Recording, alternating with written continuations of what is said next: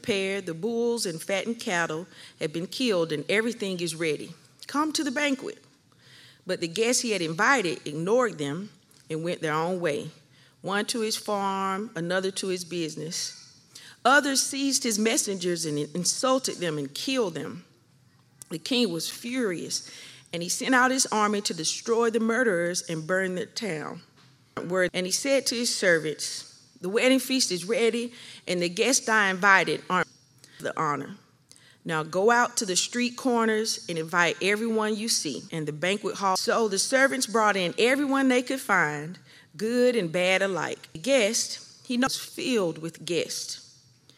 But when the king came in to meet the guest, he noticed a man who wasn't wearing the proper clothes for a wedding. "Friend," he asked, "how is it that you are here without wedding clothes?" But the man had no reply. Then the king said to his aides, "Bind his hands and feet and throw him into the outer darkness, where there will be weeping and gnashing of teeth. For many are called, but few are chosen."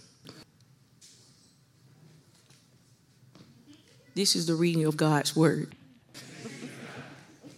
Good morning. You may be seated. Old one to church. Good morning. It's fifth Sunday worship. That means it's normal, right, to hear that is to speak short. But also, I want you to know that it's normal, right, to hear the babies crying, the rustling of the packets being opened. I mean, if we think about what it means to, have you ever been to like a family gathering? If it's that quiet, that means we just have one, just all the adults are there, right? But typically when we go to family gathering, they have like kids all around. I've never been to one family gathering where it was that quiet. So if you hear any sound during worship, it's normal. If your parents have kids here, praise God for you, for your faithfulness, your persistence, your patience. Sound, it probably impacts you more than anybody else. So please know it's normal to hear those. Wow, we do this. That's what it means to be a family, and I'll do my best to keep it short too. Amen? Glad you could join us. Amen. So that means I could talk long. Anyway, my name is Josh. I'm one of the pastors here. We're 22. Our sermon series called Summer of Parables, and today we're Matthew chapter 22. One of the most exclusive members-only club in the world is known as R360 Club. You probably never heard of it. I didn't know either until I researched it. It is a networking organization for the rich and the famous to invite the people who are invited, find sense of purpose, build their legacy along with their families, engage with club's 6 forms of the capital. They say financial, intellectual, social, human, emotional, and 1,000 members only. 1,000 of the lucky people, they get to start very exclusive gathering. Do you know how you get in? Well, just having a net worth of $100 million. I believe none of us apply here. That you align with the club, be considered, not even to be included. And you have to prove yourself that you align with the club's core values of the spirit and what it means to belong to this group. And we all know what it means to belong. We don't know. We know that when you belong to some groups like that, there are values that people want you to live by. Now, just imagine that you and your family is invited to this annual gathering, not just as an honorable guest, but as a full benefit member for the lifetime. That you get to be in it, enjoy all the benefits, all the fame that comes with it, and you get to be part of that. Well, that wedding party, the concept of what this parable is talking about, of king's invitation to a wedding, to say the grand banquet. We often think this story is a faraway distance. That's why I'm using this illustration. The one that organizes in a gathering like that, where you are invited merely because the king, the one that organizes, simply says, "Come and join." And this is the invitation that Jesus is giving in this parable. The grace as defined as undeserved favor act will love. This grace is evident in how this wedding planner, the king, invites the invitees to come and participate in it. And he wants those who are invited to receive the God to this invitation, the act of grace of the wedding planner, and the act without that was provided for the invitees is at the heart of this parable. Planners, great. Let's dive into this parable, shall we? 2 quick points today. We see wedding plans, as well as the grace available to the wedding invitees. C is the wedding grace and wedding invitees' grace as well. First thing we see is the wedding planner's grace. Every Saturday is a birthday party weekend. Oftentimes people would ask, how is your Saturday like? What do you do on Saturdays? And I tell them, I go to birthday parties. Every single Saturday, seems like. We're in a life stage of birthday parties where the jumping happens, where lots of chatter about Minecraft happens, superheroes and Pokemon happens all the time, and not to mention your favorite diet, pizza abounds all the more. One birthday party I went to, I had a pizza for lunch. You can learn all from the birthday parties. But I still remember this one particular birthday party I went to. In my mind, because it was so special. Our first Chuck E. Cheese been there. I know some of you are like, each participant was given an entry. When you walk in, if you've ever been there, I know some of you are like, oh, no. You remember it, right? They put that stamp on your hand, invisible ink, only by the black light you could see it. You're given this entry, and not only so, this birthday planner gave 500 tokens for each kid to play in it. The best part of all this wedding party was a chance to meet this a Chucky, who comes out in a costume and says, hello, it's great. Anyway, Chucky that comes out and says hello, and the eyes, the joy of each participant in this birthday party as if they've never seen this character before in their life. Because they show this movie of Chucky saying hi, and all of a sudden he comes out of nowhere, and all the kids are just going crazy. The joy of being in it, being part of it, the joy, you could almost think like this is heaven on earth for them. It may be all that at the hands of this gracious, generous event planner. Well, Jesus tells us that in the parable today, the wedding planner, the king, provides abundant grace of invitation to his son's grand wedding. Matthew 22 says, Jesus also told him other parables. He said, the kingdom of heaven can be illustrated by the story of a king who prepared a great wedding feast for his son. When the banquet was ready, he sent his servants to notify those who were invited. But what happens? They all refuse to come. The key point of that is they all refuse to come. Now, I get that the king had every right to be furious, right? It's the king after all. And the people that were already invited did not want to come. So what does he do? He actually sends out his messengers again to tell them, hey, I don't know if you got this or not, but let me just tell you, it's not just the grand banquet, but let me tell you all the food that's going to be there, all the joy you're going to experience. That's what he does. In verse 4, so he sent other servants to tell them, the feast has been prepared, the bulls and the fattened cattle has been killed, everything is ready. You don't have to do anything, just simply come to the banquet. But what happens? Verse 5, the guests he had invited ignored them, went on their own way, one to his farm, another to his business, and even worse, others seized his messengers, insulted them, and killed them. Don't miss that verse 6. It's not just simple refusal to come, but he seized the messenger and insults them and kills them. In other parallel texts in Luke chapter 14, we see all these different excuses. But for the sake of time, I'm not going to go into that. But just simply, those are excuses people don't want to attend. So the king gets furious, and perhaps you could sympathize with that now too, because the king, it's not that he did not offer, he tried his best. He not only sends the messengers to say, come, please come, but also says, hey, I have all this ready for you, please come. But those who reject, not only rejects them, but even kills the messengers. So who does this parable refer to? Who are those invitees who reject, who even put the messenger to death? Well, this is the third parable of the three. We didn't cover the first two in Matthew chapter 21 that deals with Jewish teachers and Pharisees in the nation of Israel that rejects Christ, the messenger of God, the Son of God who comes in the wedding banquet is God's Son, Christ. And those who reject them are the Jews and the Pharisees who reject the Savior that comes from his own people, the chosen people of God in the Old Testament. And the Pharisees, the leaders who should have known that here, Jesus, the promised Messiah, is here, are the ones that reject Christ. And the warning is, the king is not happy about this. But the warning isn't just for those who rejected grace in the first century Jews. but also for those who hear the gospel news today.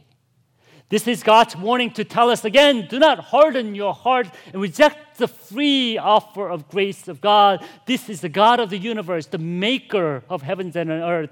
Is grace the invitation to come to God's kingdom? And we see further glimpse of this grace in the second part of the invitation, don't we? Verse 7 says, the king was furious, and he sent out his army to destroy the murderers and burn their town.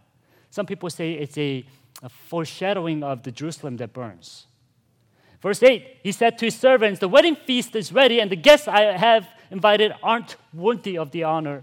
So now go out to the street corners and invite everyone you see.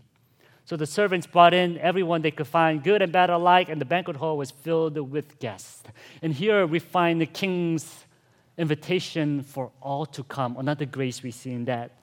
And what's the requirement for this king's invitation? Just come.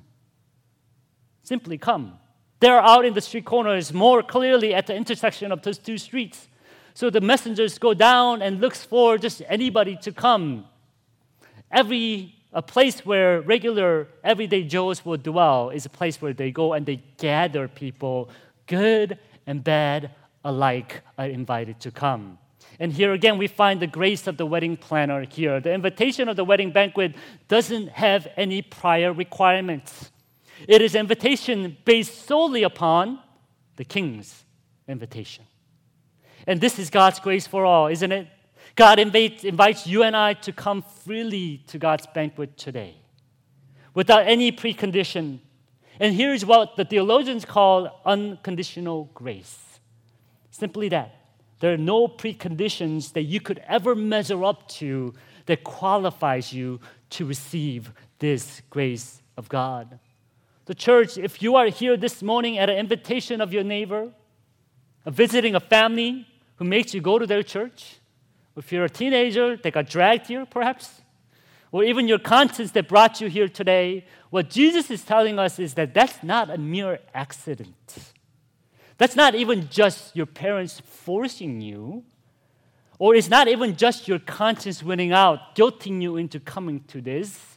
It's not all that only. It's not a nice gesture of your neighbor or family member. It is God's divine orchestrated act of grace. The invitation is not from me. It's not from Christ Central Church. It's not even just your own conscience and your will only. The King of the universe, your Creator and the Maker, is at work in setting up this divine moment with you. The King, the Maker of heaven and earth, reminds us on the day of Sabbath, He comes to meet with us. It's an invitation from God's grace to be here. And if you receive that grace, and here is a reminder yet again that you are here by God's grace and grace alone. Oh, how often we forget and live like we're strangers or people that need to do things to make it happen. I often teach my son, when you go to someone else's house, you ask for things. You don't simply walk up to the pantry and grab water or food. You have to ask, may I have some water? May I have some snack? That's the proper way we teach them. But you know what kind of question that he asked me when he's home? He never asked, may I have some water? May I have some snacks? You know what he simply says? Can you bring it to me? Right? It's like the question he asked is completely different. Oftentimes, church, I feel like if you have received this grace, we act like a guest and said, okay, may I have this? Or do I have to do this in order to get it?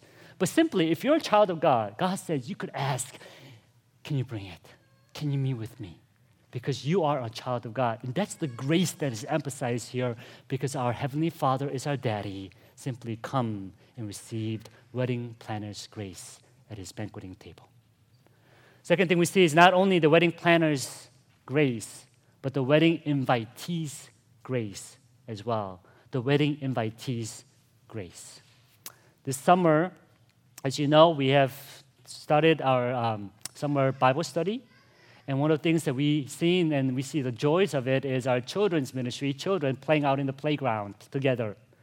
And it's a fun time. I know the Carol sends out emails. One shepherd Carol sends emails about it. I have a chance to play Gaga Ball. I found out what Gaga Ball was for the first time.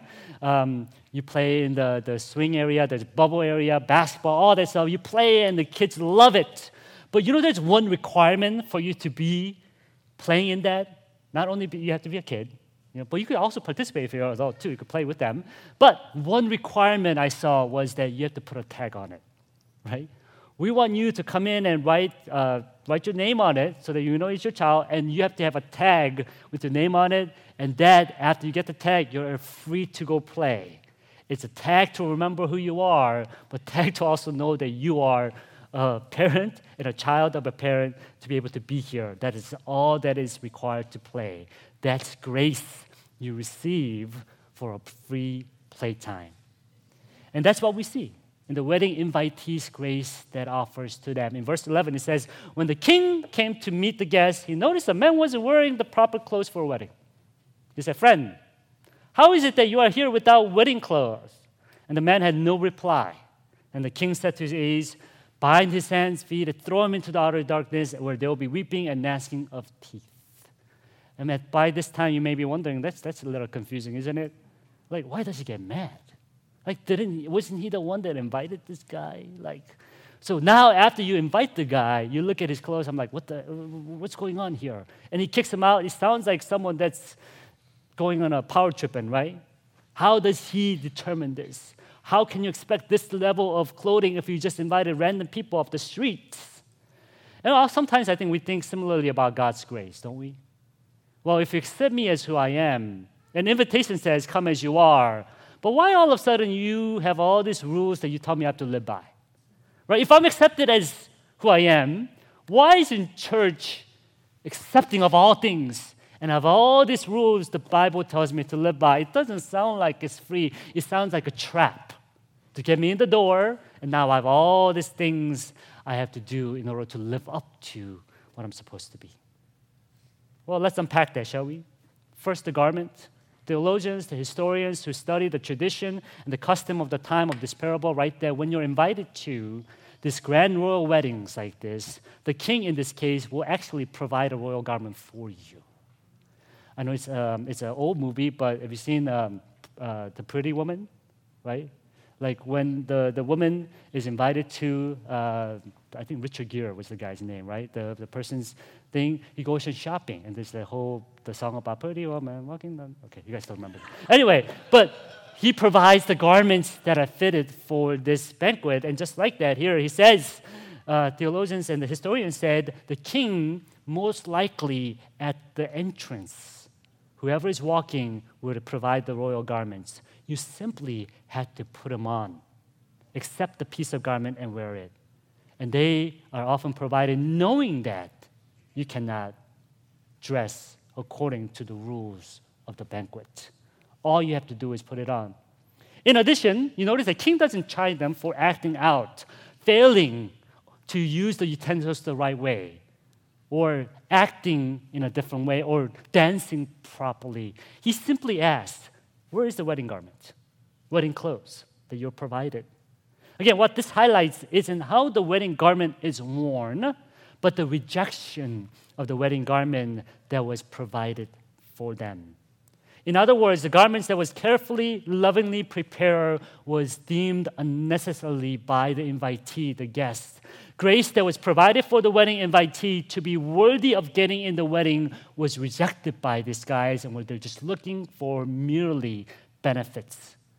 Many commentators highlight the garment to what they call the imputed righteousness of Christ. Another way to say this represents Jesus' perfect life, perfect obedience, his life that is freely given to us that you simply need to receive. Another theologian refers to this as John in Revelation, talking about the right robe of righteousness that is given to those who are counted in God's kingdom. Doesn't come from you, but comes from God. That's the invitee's grace that God provides. This illustration talks about. Again, what this highlights is that the grace of God invites you to come freely as who you are.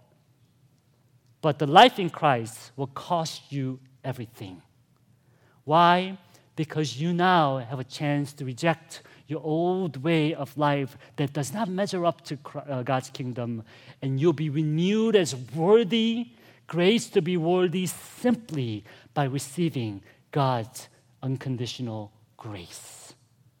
And that's the requirement. Simply put on the garment. Why? Again, because it's not up to you.